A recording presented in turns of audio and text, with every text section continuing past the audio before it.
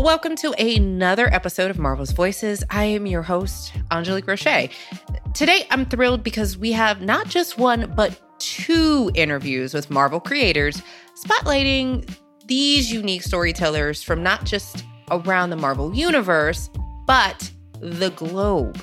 That's right, we are literally, digitally crossing the ocean to hear from Marvel artists Javier Garron and Natacha Bustos from their homes in Spain. What I love about this episode and what you'll hear in a little bit is that we get an inside look on what it's like to become a Marvel artist while living and working in another country. We talked to both artists about their work, their journey, their passions for comics, and of course Marvel, and what it's like being featured in episode 3 of Marvel's 616 Amazing Artisans. As a reminder, if you haven't checked it out yet, all episodes of Marvel 616 are currently streaming exclusively on Disney+. First up, I chat with Miles Morales artist Javier Garron, who, by the way, I could have talked to for hours about our mutual love for everything Marvel Comics. While I've been a huge fan of Javier's work for a while, I first met Javier at New York Comic Con in 2019. And fun fact, I had the pleasure of being there when he first physically met Miles Morales' writer, Saladin Ahmed, a past guest on Marvel's Voices. If you haven't read their run on Miles Morales or aren't familiar, definitely get on that. And I don't say this lightly. It is not only an amazing series full of incredible story arcs, but the art is simply amazing.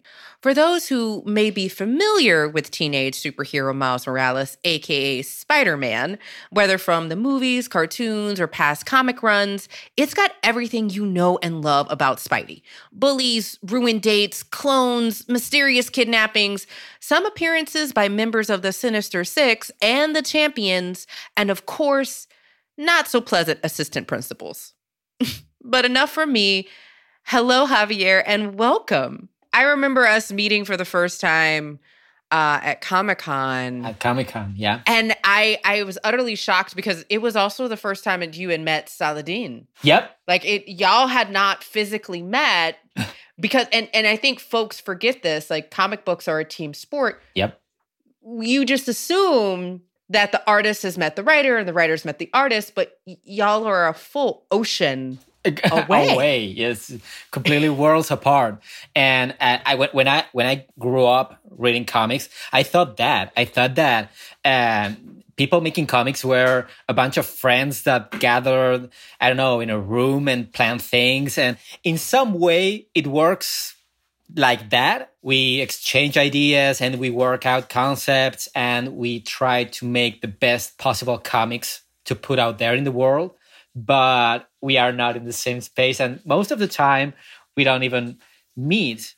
Especially for me, that I live like an ocean apart. I live in another continent.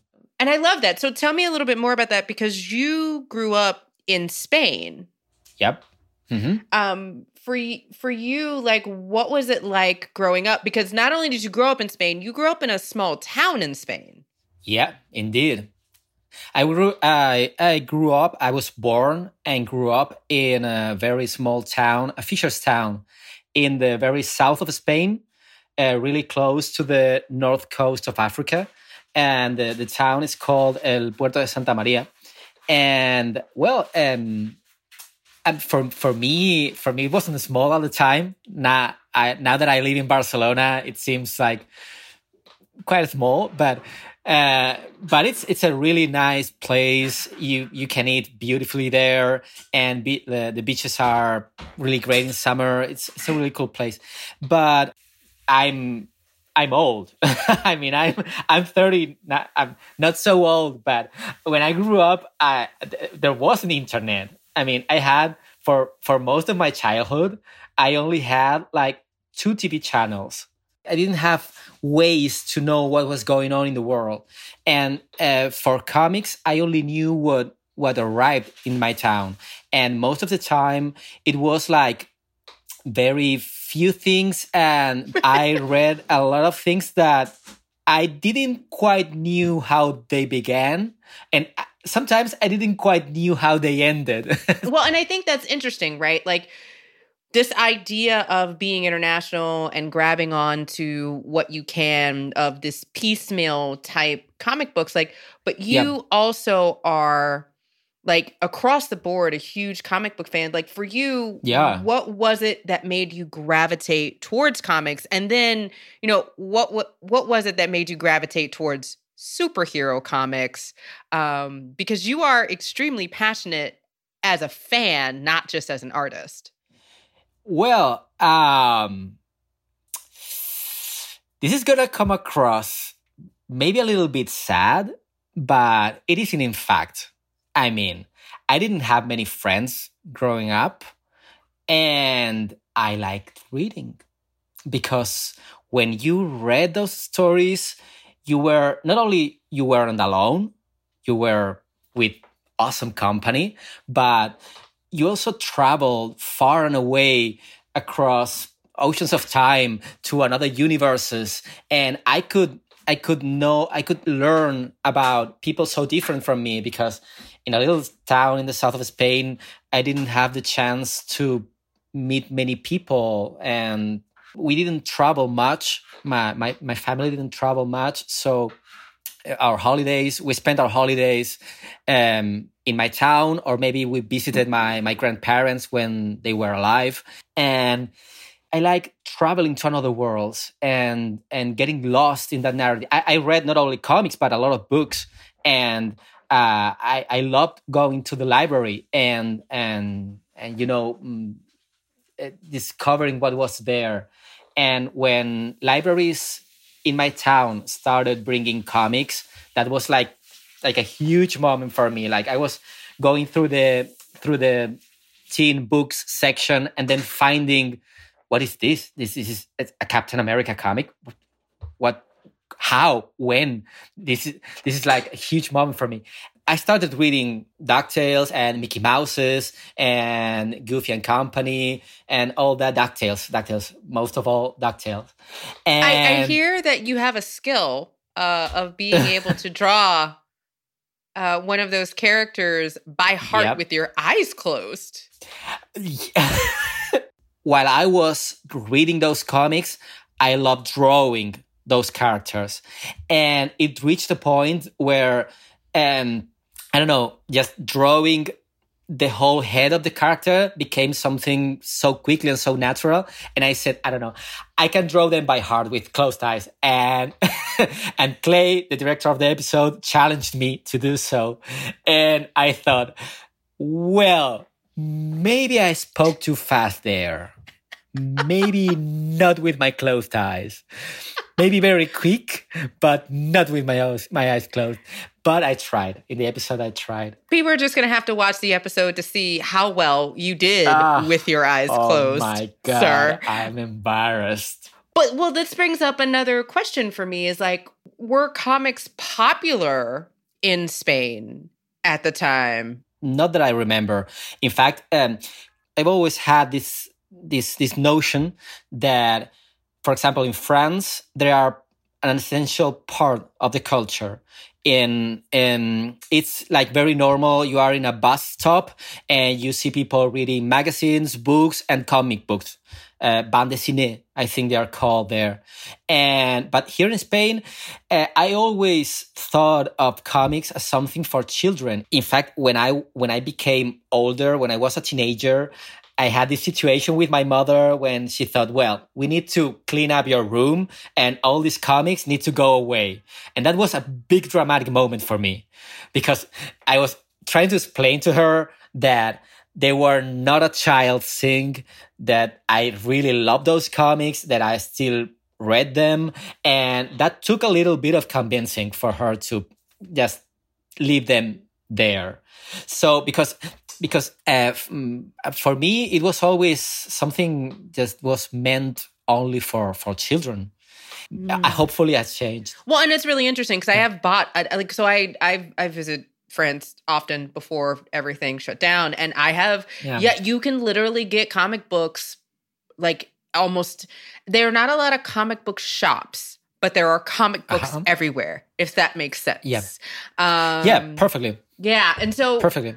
Okay, so that being said, drawing seems so core and like attached to like your soul, like who you are as an individual. What was it for you that made you go, okay, I don't just like reading these comics. I don't just love these comics. They don't just transport me to another world. I want to draw these comics. For me, there has been a few things in my life that I simply had no choice. They simply just happened. I mean, I just started drawing. When I left the town where I was born, I went to study in Seville, which is hour and a half away from that town. I studied architecture for 8 years. And it reached a point where I said, I can't do this anymore. I need to make comics, and I don't have a choice there. It's like there's no choice. I'm compelled to do it. I don't know. It's some kind of magic. Maybe I just started drawing because it was fun and I wanted to do fun things. I think that's really cool. I mean, I also think like sometimes you just are. You just do. And I think that's interesting because then it makes me go, why did you decide to study architecture?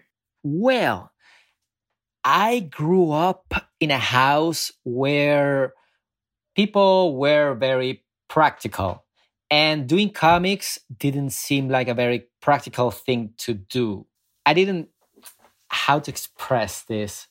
In my head, it wasn't like, no, I wanted to do comics, but I knew that me saying that in my house would make a very complicated situation because maybe my parents wouldn't back me up on that plan. And I knew that if I studied something else, they would back me up. And I thought, I will, like a superhero, I will get a day job, and at nighttime, I will put my mask, I will put my cape, I will take all my pencils and pens and brushes, and I will draw. I love that. Now, the question is, you left architecture. Yep. You left Seville. Yep. What happens next, and how do you get your first comics job? Wow. By that point, when I left Seville and I decided to come to Barcelona, I was already like, I think was 3 years in trying to become a pro. I think was 3, maybe 4 years already doing sample pages and saving money to travel to comic book conventions here in Spain that I knew had as guests comic book editors. And I spent almost 10 years doing sample pages. And during 10 years, it's not always fun. And it's not always, I wasn't always optimistic. So, by that point, I said to myself, I've been a few years trying to do this, and I'm not getting anywhere near close to achieving becoming a pro in comics. So maybe I will take a year off and I will study something else. And I studied graphic design. I decided to move to Barcelona to study 1 year of graphic design. And that's what I did. And when I came here, I met my boyfriend, and now I stayed here. So that's why I'm still in Barcelona. Love kept me here. And so when I finished studying graphic design, I said, well, I have two choices here. I can try and make a living out of graphic design, or I can try and go back to comics. And I did that. I went back to comics and I started doing sample pages again. So by the time that I was 8 years in doing sample pages and having interviews with editors and whatnot, I was running out of ammo. I was getting tired. And an agent contacted me, a comic books agent contacted me, and he said that he could get me a job. And I said, well, let's try that. And I was 1 year represented by that man, and that wasn't successful either. So we parted ways, and I tried with a second agent. That didn't work either. And by that time, I got seriously depressed, and I became very ill, and I was losing all hope. By that point, I thought that destiny was telling me, Javier, you are not made for this. You have to find your path elsewhere, because this is not for you. So I left that second agent. I got better. And I said, well, I'm going to quit my day job. I have some money saved, and let's try this full time. Oh, wow. Okay. And so did it work out? That didn't work out. So I spent that year and the next year living out the saved money that I had. And by January 2014, I had money for maybe half a year. And I said, this is it. One last chance. I'm going to try one more time. This is just the final attempt. And if by June nothing comes up, I'm done with comics. I mean, this is an honorable defeat. But then didn't you just start cold emailing editors? I started sending emails. I gathered as many emails from editors as I could. And I had some, and some of them I didn't have, but I guessed. So I took the comics and I said, so this is the editor and she works at Marvel. So maybe her email address is this one? And I tried, and if the email came back, then that email address didn't exist. So don't worry. So maybe her email address is this one. And so I gathered almost 80 emails, and every week I did new sample pages, a new batch of pages, maybe 3, maybe 4, depending on the week. And I sent them every week, and almost nobody answered. And I kept mailing, and by the end of March, it happened. Yay! That is amazing. An editor named Katie Kubert offered me to do some pages. She needed 11 pages in 9 days. Can you explain for folks what 11 pages in 9 days, like normally people do a page a day? That's the theory. Right now, for me, it's almost 2 days per page. With I'm doing Avengers right now, and with so many characters and the action and whatnot. But the theory is that you have to do 1 page per day. So 11 pages in 9 days is insane. It's not sleeping, living on the drawing table, basically. But it was it. That was it. It was my chance. I couldn't say no. I said yes, and I spent the next 9 days completely glued to the drawing table. And I did it. I drew those 11 pages in 9 days. And she was happy with the outcome, so she offered me more work. And suddenly, those editors that didn't answer my mails started answering my mails. Wait, but then she actually went to Marvel not long after you started working for her, right? When I was half a year working with her, she went to Marvel. She sent an email saying goodbye, thanking every collaborator. And next day, I wrote back. But I wrote an email just thanking her because she changed my life. When nobody else believed in me, sometimes people just pop up in your life and change your life forever. And I didn't even know her in person, but she changed my life. Wow. Okay. Wow. So then what happened? How did you end up at Marvel?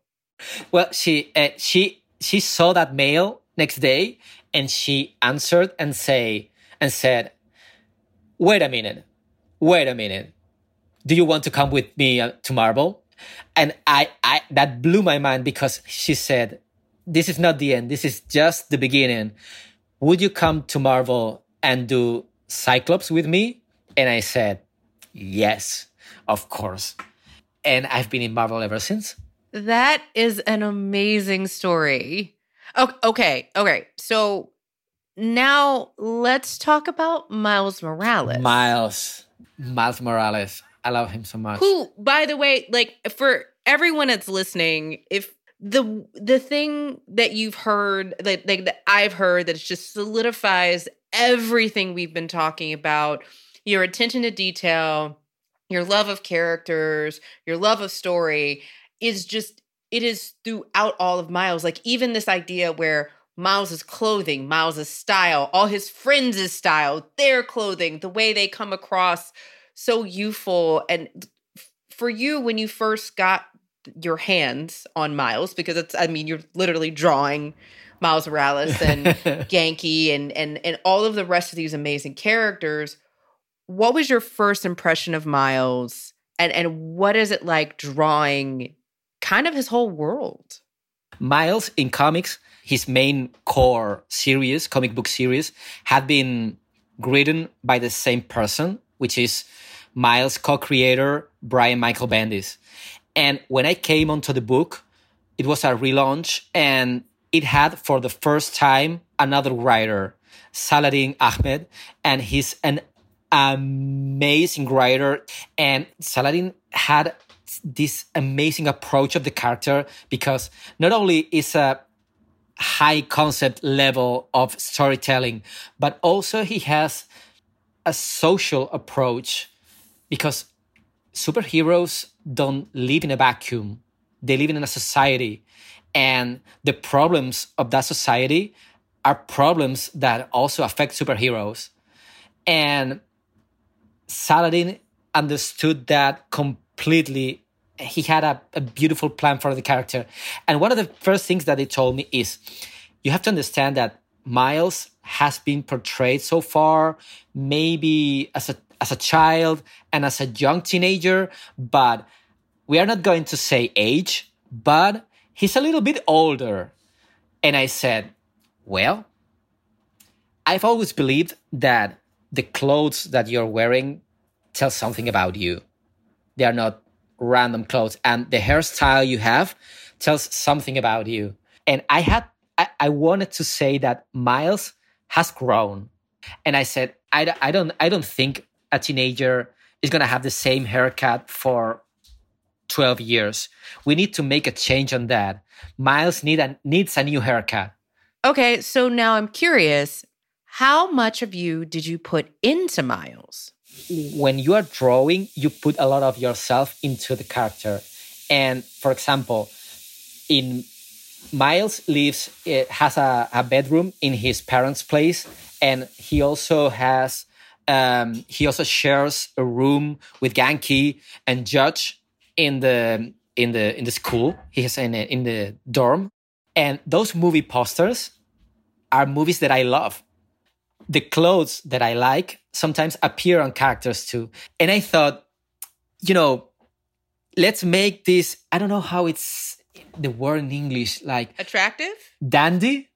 I actually, you know what? I like dandy. Dandy is actually one of my favorite words. And I would say he is a modern 21st century high schooler dandy. I'll take it. I'll take it. Yeah. They want to be cool and hip. They want to impress people around, his colleagues. I wanted that to be reflected in the clothes. There is an extreme amount of hard work that goes through to tell these stories and to bring to life these storylines, even down to your reference material, using yourself to create these realistic references, but also like bringing these small little pieces of New York in. And, it really seemed that you've been able to bring your study of architecture in to translate a lot of this, because again, you are not in New York. You are in Spain. Yeah, and though I've visited New York, but Miles is from Brooklyn, and I went to Brooklyn once, and I stayed maybe a couple of hours. So I can say that I've seen Brooklyn, or I know Brooklyn. So and it's essential. I mean, I remember Saladin very specifically telling us that the skyline should look like Brooklyn and not Manhattan. That is essential. And well, that took a lot of documenting, and thank God for Google Maps because yeah, I don't want to make a publicity stunt here, but thank God for internet. But let me tell you something. Architecture really didn't help as much in creating the world as in the discipline that architecture taught me in working. Because I remember while in college everybody was partying, those of us who were studying architecture were all the time working. I remember not sleeping at night, just working and drawing and drawing and drawing. And when it came time to do comics, I already had that discipline. It's a passion job. I mean, it's something that really needs your soul. People who do comics because they love comics. And I wouldn't do anything else in the world, but takes a lot of sacrifice. Well, and I think that's really interesting because comics are hard. Comics are, they take a lot of dedication. And I think it's interesting because there seems to be, even with our conversation about comics in Spain not being as huge, there seems to be a number of comic book artists from Spain. Why do you think that is? Well, it's true, even though it wasn't always considered as a proper job, as a grown-up job. There's always been a tradition of very good comic book artists here.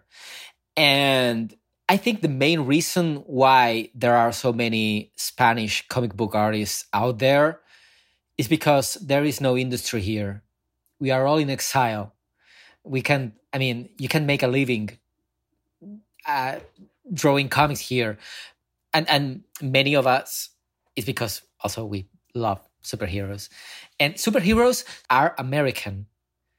I mean, there are Spanish superheroes, but they don't, I'm sorry to say this, but they don't come even close to American superheroes. It's a genre that it's so uniquely American, but it's so universal at the same time.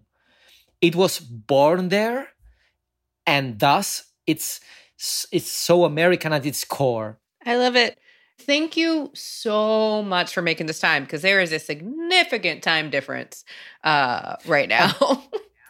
Well, it's nighttime, but we here in Spain are completely nuts. We are all crazy, and we have dinner really late. So it's cool. It's been a pleasure. Thank you so much. Thank you so much. Even thousands of miles apart, Javier's excitement is literally contagious. All right, so next up, I had the opportunity to chat with Moon Girl and Devil Dinosaur artist and Marvel Stormbreaker, Natacha Bustos. As an artist, Natacha co-created one of my favorite characters, Moon Girl, who, if you didn't know, is the smartest character in the Marvel Universe, even at the ripe old age of 9. Of course, Natacha has done much more than just Moon Girl. She started her career in comics with the humongous task of drawing the award-winning comic Chernobyl, and has also worked on series like Spider-Woman for Marvel. But whatever the story, Natacha's talent just jumps off the page. Oh, quick note, Natacha, who is fluent in English, conducted this interview in Spanish, so we'll be hearing from her translator, Emily, during this interview. Well, welcome to Marvel's Voices. Welcome. Hi, thank you. Woo! So I will jump right in. It is very clear from your background and your work and your bio, and we'll find out soon because your answers will be translated, that you are international, that you live outside the U.S. Tell me a little bit about where you grew up. Pues yo nací en España. Well, I was born in the southern part of Spain, in a city called Malaga. And this is where I spent most of my childhood and teenage years, and then I went to Granada to study. So that's where I studied fine arts, and after that I went to Barcelona, and that's where I've spent the rest of the years afterwards. Until recently, that because of COVID, I had to come back to my original home. Wow. Okay, so that's definitely different. And you talked a little bit about your childhood and your study at university, but kind of like what was your childhood like there? And, how did you get into comics? Well, my childhood was very unique because I'm the daughter of foreigners. My parents are from Latin America. My father is Brazilian and my mother Chilean. And I came to Spain, in the 80s, and there wasn't really people that weren't from Spain back then. Even more so if you're a person of color, really, I was the only one. So I've always felt pretty unique in school and pretty special wherever I am. Wow. Sí. And that, obviously influenced and affected my relationship with what I wanted to do and with what I've done. Because I was very shy when I was younger. I also was bullied when I was a child, so I didn't really have a lot of friends, and I spent a lot of time just drawing. And so that was the universe I created, and that's where I developed my creative side. So in addition to doing art, you read as a kid. How did you first get into Marvel as a franchise? Well, because of the comics, really. Oh, the ones that you see on TV, really. That's the ones That was when I was first drawn into them. I was like, oh, what is this? Spider-Man? What's this? And then, when I went to the bookstore, I saw that there were comics, and so that drew my attention as well. But here in Spain and Europe, it's the comic is more prevalent. The European comic, I mean.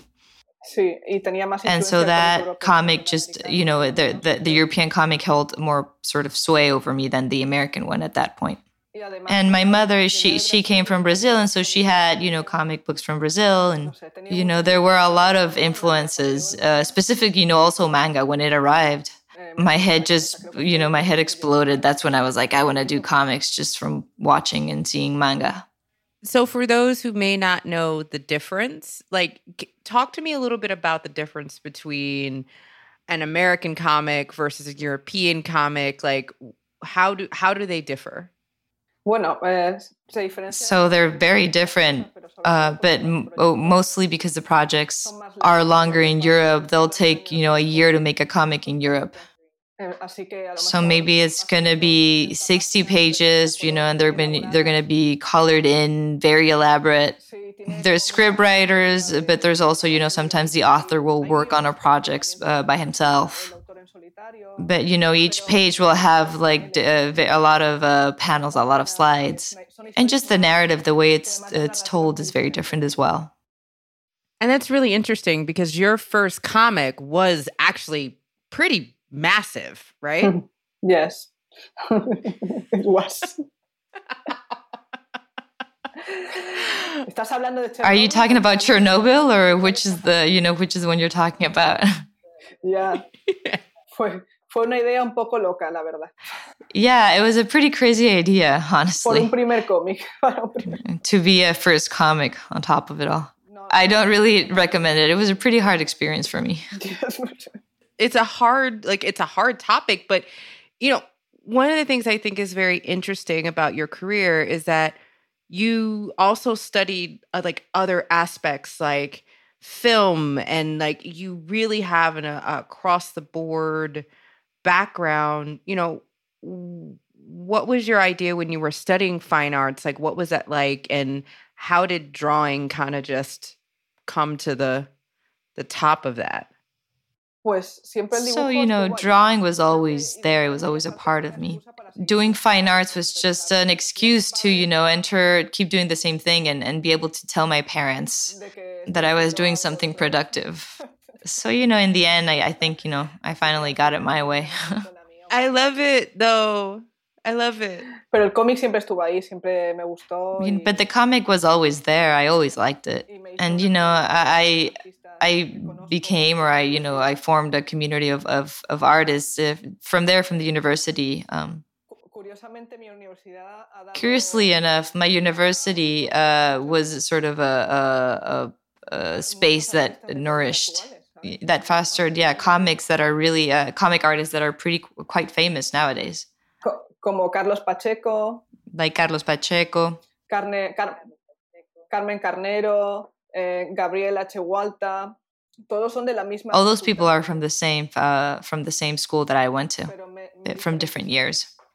What do you think it is about comics that not only kind of drew you in, but like, that's a pretty substantial track record of folks who came from the same university who do this work.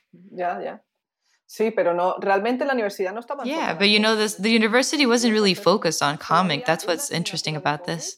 There was just one class that you could take that dealt with comic books, and that was it. Yeah, I think it's more so that Spain has this heritage that there are just a lot of comic artists. They're very well known. They work, in the international community. It's similar in Italy. I don't know what's up with the southern countries in Europe. But the native comic is it's pretty different. I think we're just drawn to the international comics. So, how did you get involved with Marvel? Thanks to a friend, Javier Rodriguez. He also draws for Marvel. He was the one who told me that that there was potential for me there. I didn't really see myself doing that. No, para nada. Yo estaba mirando. I was exploring the French market at the time. I must confess that I started reading Marvel a bit later in my years. My childhood, maybe I read X-Men, but that was about it. It was later on in university. That's later in university that I started getting more involved reading Marvel and from other editorials as well. Pues entonces, a partir de que el consejo de mi amigo. So after that friend of mine, told me, recommended that I look to Marvel, I went to a Comic-Con in Barcelona, and so I interviewed with editors at Marvel, and so they saw the potential in me, and so Javier made the introductions, and I made some other pages for DC, and seeing that, Marvel realized that I was capable of doing the work. So I did a feeling for Javier, which was Spider-Woman, and that sort of jump-started everything. I love it. And so for you, what was that first experience doing Spider-Woman versus what you had already kind of done with Chernobyl and your other work to date? Pues para mí Spider-Woman fue como... Spider-Woman was it was my debut in Marvel, and I was really nervous. I see that work, and I acknowledge I was pretty amateur at that point. After working more with Marvel, I can say that I've learned so much since that time. And the pages that I draw nowadays are very different from the ones I was doing 5 years ago.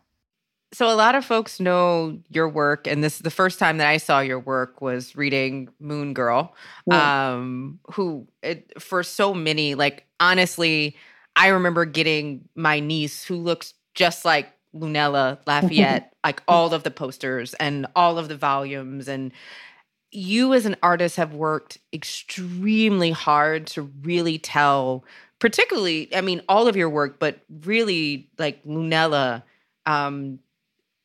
down to the reference material. So one of the things that I think is very cool and I kind of want to talk about is you use yourself a lot of times to get that realism with Lunella. Talk to me about that process and how it started. So let's begin, by saying that when I was younger, I was very similar to the character. So the general idea of what she looked like, I already had that in my head. And also the way she moves, I tried to sort of imitate it to look like how I moved. I've used my face a lot for reference, even though obviously I'm older, but I've used my face for reference. But part of what Lunera is part responsibility of the scriptwriters, really. I just project, put part of myself in her. I love it. So the other thing about Lunella is that she's in Manhattan. You are not. But you did study architecture, and you do, again, have this really wonderful attention to detail. For you, how was the process translating Manhattan's Lower East Side into Lunella's home in the comic books? Pues Google Maps es magia. Google Maps, that's magical. It's magical for artists. Es genial. No, it's amazing, and it's interesting because I was looking at the references in Google Maps, and then I went to New York, and it's as if I already knew the city. It was very strange. When you watch a movie several times and then you actually go to the stage and you're like, whoa. I guess, that's something that happens with New York often since it's been in so many films. Do you feel like you were able to use your other skills, these other fine art skills, the study of architecture, to bring everything to life within the comic? Desde luego me ha facilitado. I mean, those tools have definitely made things easier for me. More so to, do the backgrounds and to have a sense of composition. I think I can thank fine arts for that as well, because they delve into different branches of knowledge. And even if it doesn't have to do with comics, thinking in an abstract way in painting, that's also helpful. I loved it. So you previously talked about how much you saw yourself in Lunella and you felt really connected to her. What was it specifically about the character that resonated with you? Bueno, yo creo que lo importante. I think, the important thing about, doing a character was to create a character that was grounded in real life. Making a Black character that isn't, surprising that there is, a Black character in a comic book. It's just a comic book of a girl that has superpowers. And that's what I wanted to transmit, to normalize. That it wasn't something, different, that it was just something normal. For people to realize that there's all sorts of people in the comics and in the TV and everywhere, just in general culture. I think that it's something that we're seeing quite a bit in TV, and I think that's good. A lot has changed in the past 10 years. Don't you think so? I agree 100%. And I think, we both have a love of one particular character, which is Storm, because she used Storm. to be basically the only one. The only woman, yeah. For you, when were you first introduced to Storm? And I know my story, but it's always so interesting to me when folks from other countries see Storm for the first time and have that same kind of, representation matters moment. Yeah, es muy importante. Yeah, that's super important. Look, it's interesting that I actually only drew white characters until I saw, in the TV cartoons, that X-Men existed and that there was a person of color there and that you could actually represent that diversity. You have to realize that I grew up surrounded by white people. It's a very strange experience. I haven't really had a community. So it's really been a story, a sort of discovery. It's been really beautiful for me. I was also very young, right? I should be noted. I was 6 or 7 years when I refer to this moment. So nothing too profound, but also very impactful. Yes. So pardon my Spanish. I need to practice more, even though I used to speak much more. But what is the Colectiva de Autora de Cómics? Colectivo de cómics, sí, de autoras. So it's an association of women authors that dedicate ourselves to comics and who created a collective to be able to get together and talk about our issues, about being female and working in comics in an industry that's predominantly male. Even more so in all over the world, but even more so in Spain. It's quite impactful because there are a lot of male authors and not enough female authors. So we thought it was necessary to, show that we're there, that they shouldn't, invite us to salons just because it's, fashionable to invite women. That's something that just annoys me, that just because I'm a woman, they'll invite me, not because I'm an artist or, I don't know. Even though, yes, granted, things are changing. And I'm kind of curious, like, if you could go back and talk to like 16, 17-year-old Natacha and tell her, like, I'm a comic book artist. What advice, what would you say? What would you, that's it. Like, what would you say? A mí misma me diría, sigue así. So to myself, I would tell myself, keep going. And to those that are beginning, I would tell them, to also keep going, to not lose hope because they're working in other things. I've done all sorts of works besides comic books, but that they shouldn't abandon comics, even though, at certain moments, maybe they don't want to draw anymore, that they should keep reading them. They should keep going to salons. They should keep, networking with people that do comics. Create community with people like-minded. I think this is very important, so that they can know people and be active in social media, for example. That's also important. But most of all, that they, keep drawing comic books.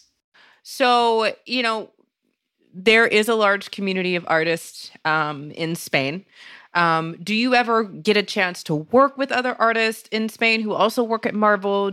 Are you connected with them, or do you have like a group chat? I don't know. Like, I feel like Spain is a country. It is big, but also like, it seems like there would be a community of artists who work at Marvel who kind of have their own community. Pues realmente existe. Yeah, that exists. And I can say that we all know each other. At least we have heard of each other. Some we have met in person, in salons and Comic-Cons. And when I, living in Barcelona, I've met many, many artists, because that's where the Barcelona Comic-Con is celebrated, and that's international. So last question, what does a day look like for you normally when you're working on a book?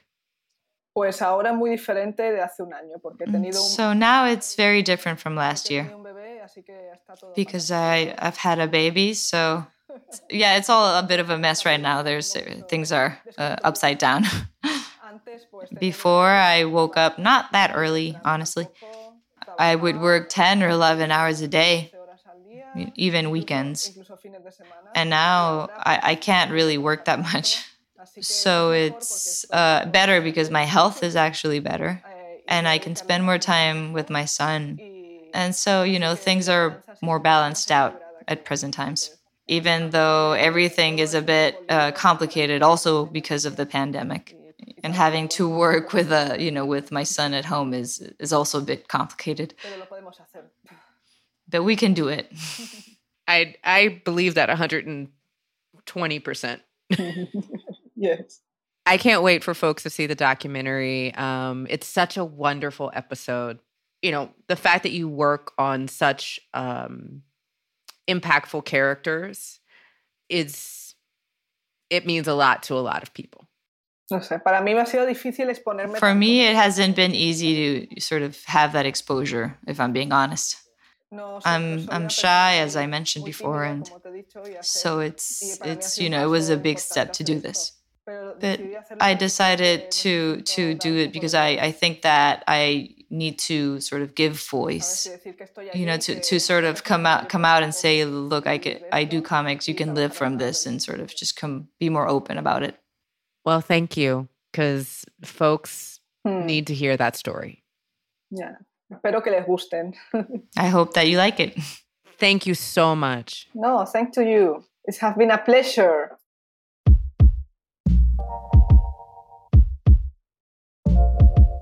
Thanks again to Javier and Natacha for joining me today. It's an absolute pleasure to not only talk to them about their work, their journey in comics, and their lives in Spain, but all of the passion that they have for the characters they have the opportunity to bring to life. Also, these conversations just remind me how much I miss traveling. Thanks for joining us for another episode of Marvel's Voices. It's been a pleasure having you with us, and we'll see you next time. Marvel's Voices is produced by me, Angélique Roché, Percy Verlin, Imar Daniel, Alexis Williams, and Jorge Estrada. And special thanks to Julie Magruder. Our director of audio is Jill Duboff. Our development manager is Brad Barton. This episode was mixed by Cedric Wilson at Lantigua Williams & Co. Our theme music was composed and performed by Kamau Wainaina.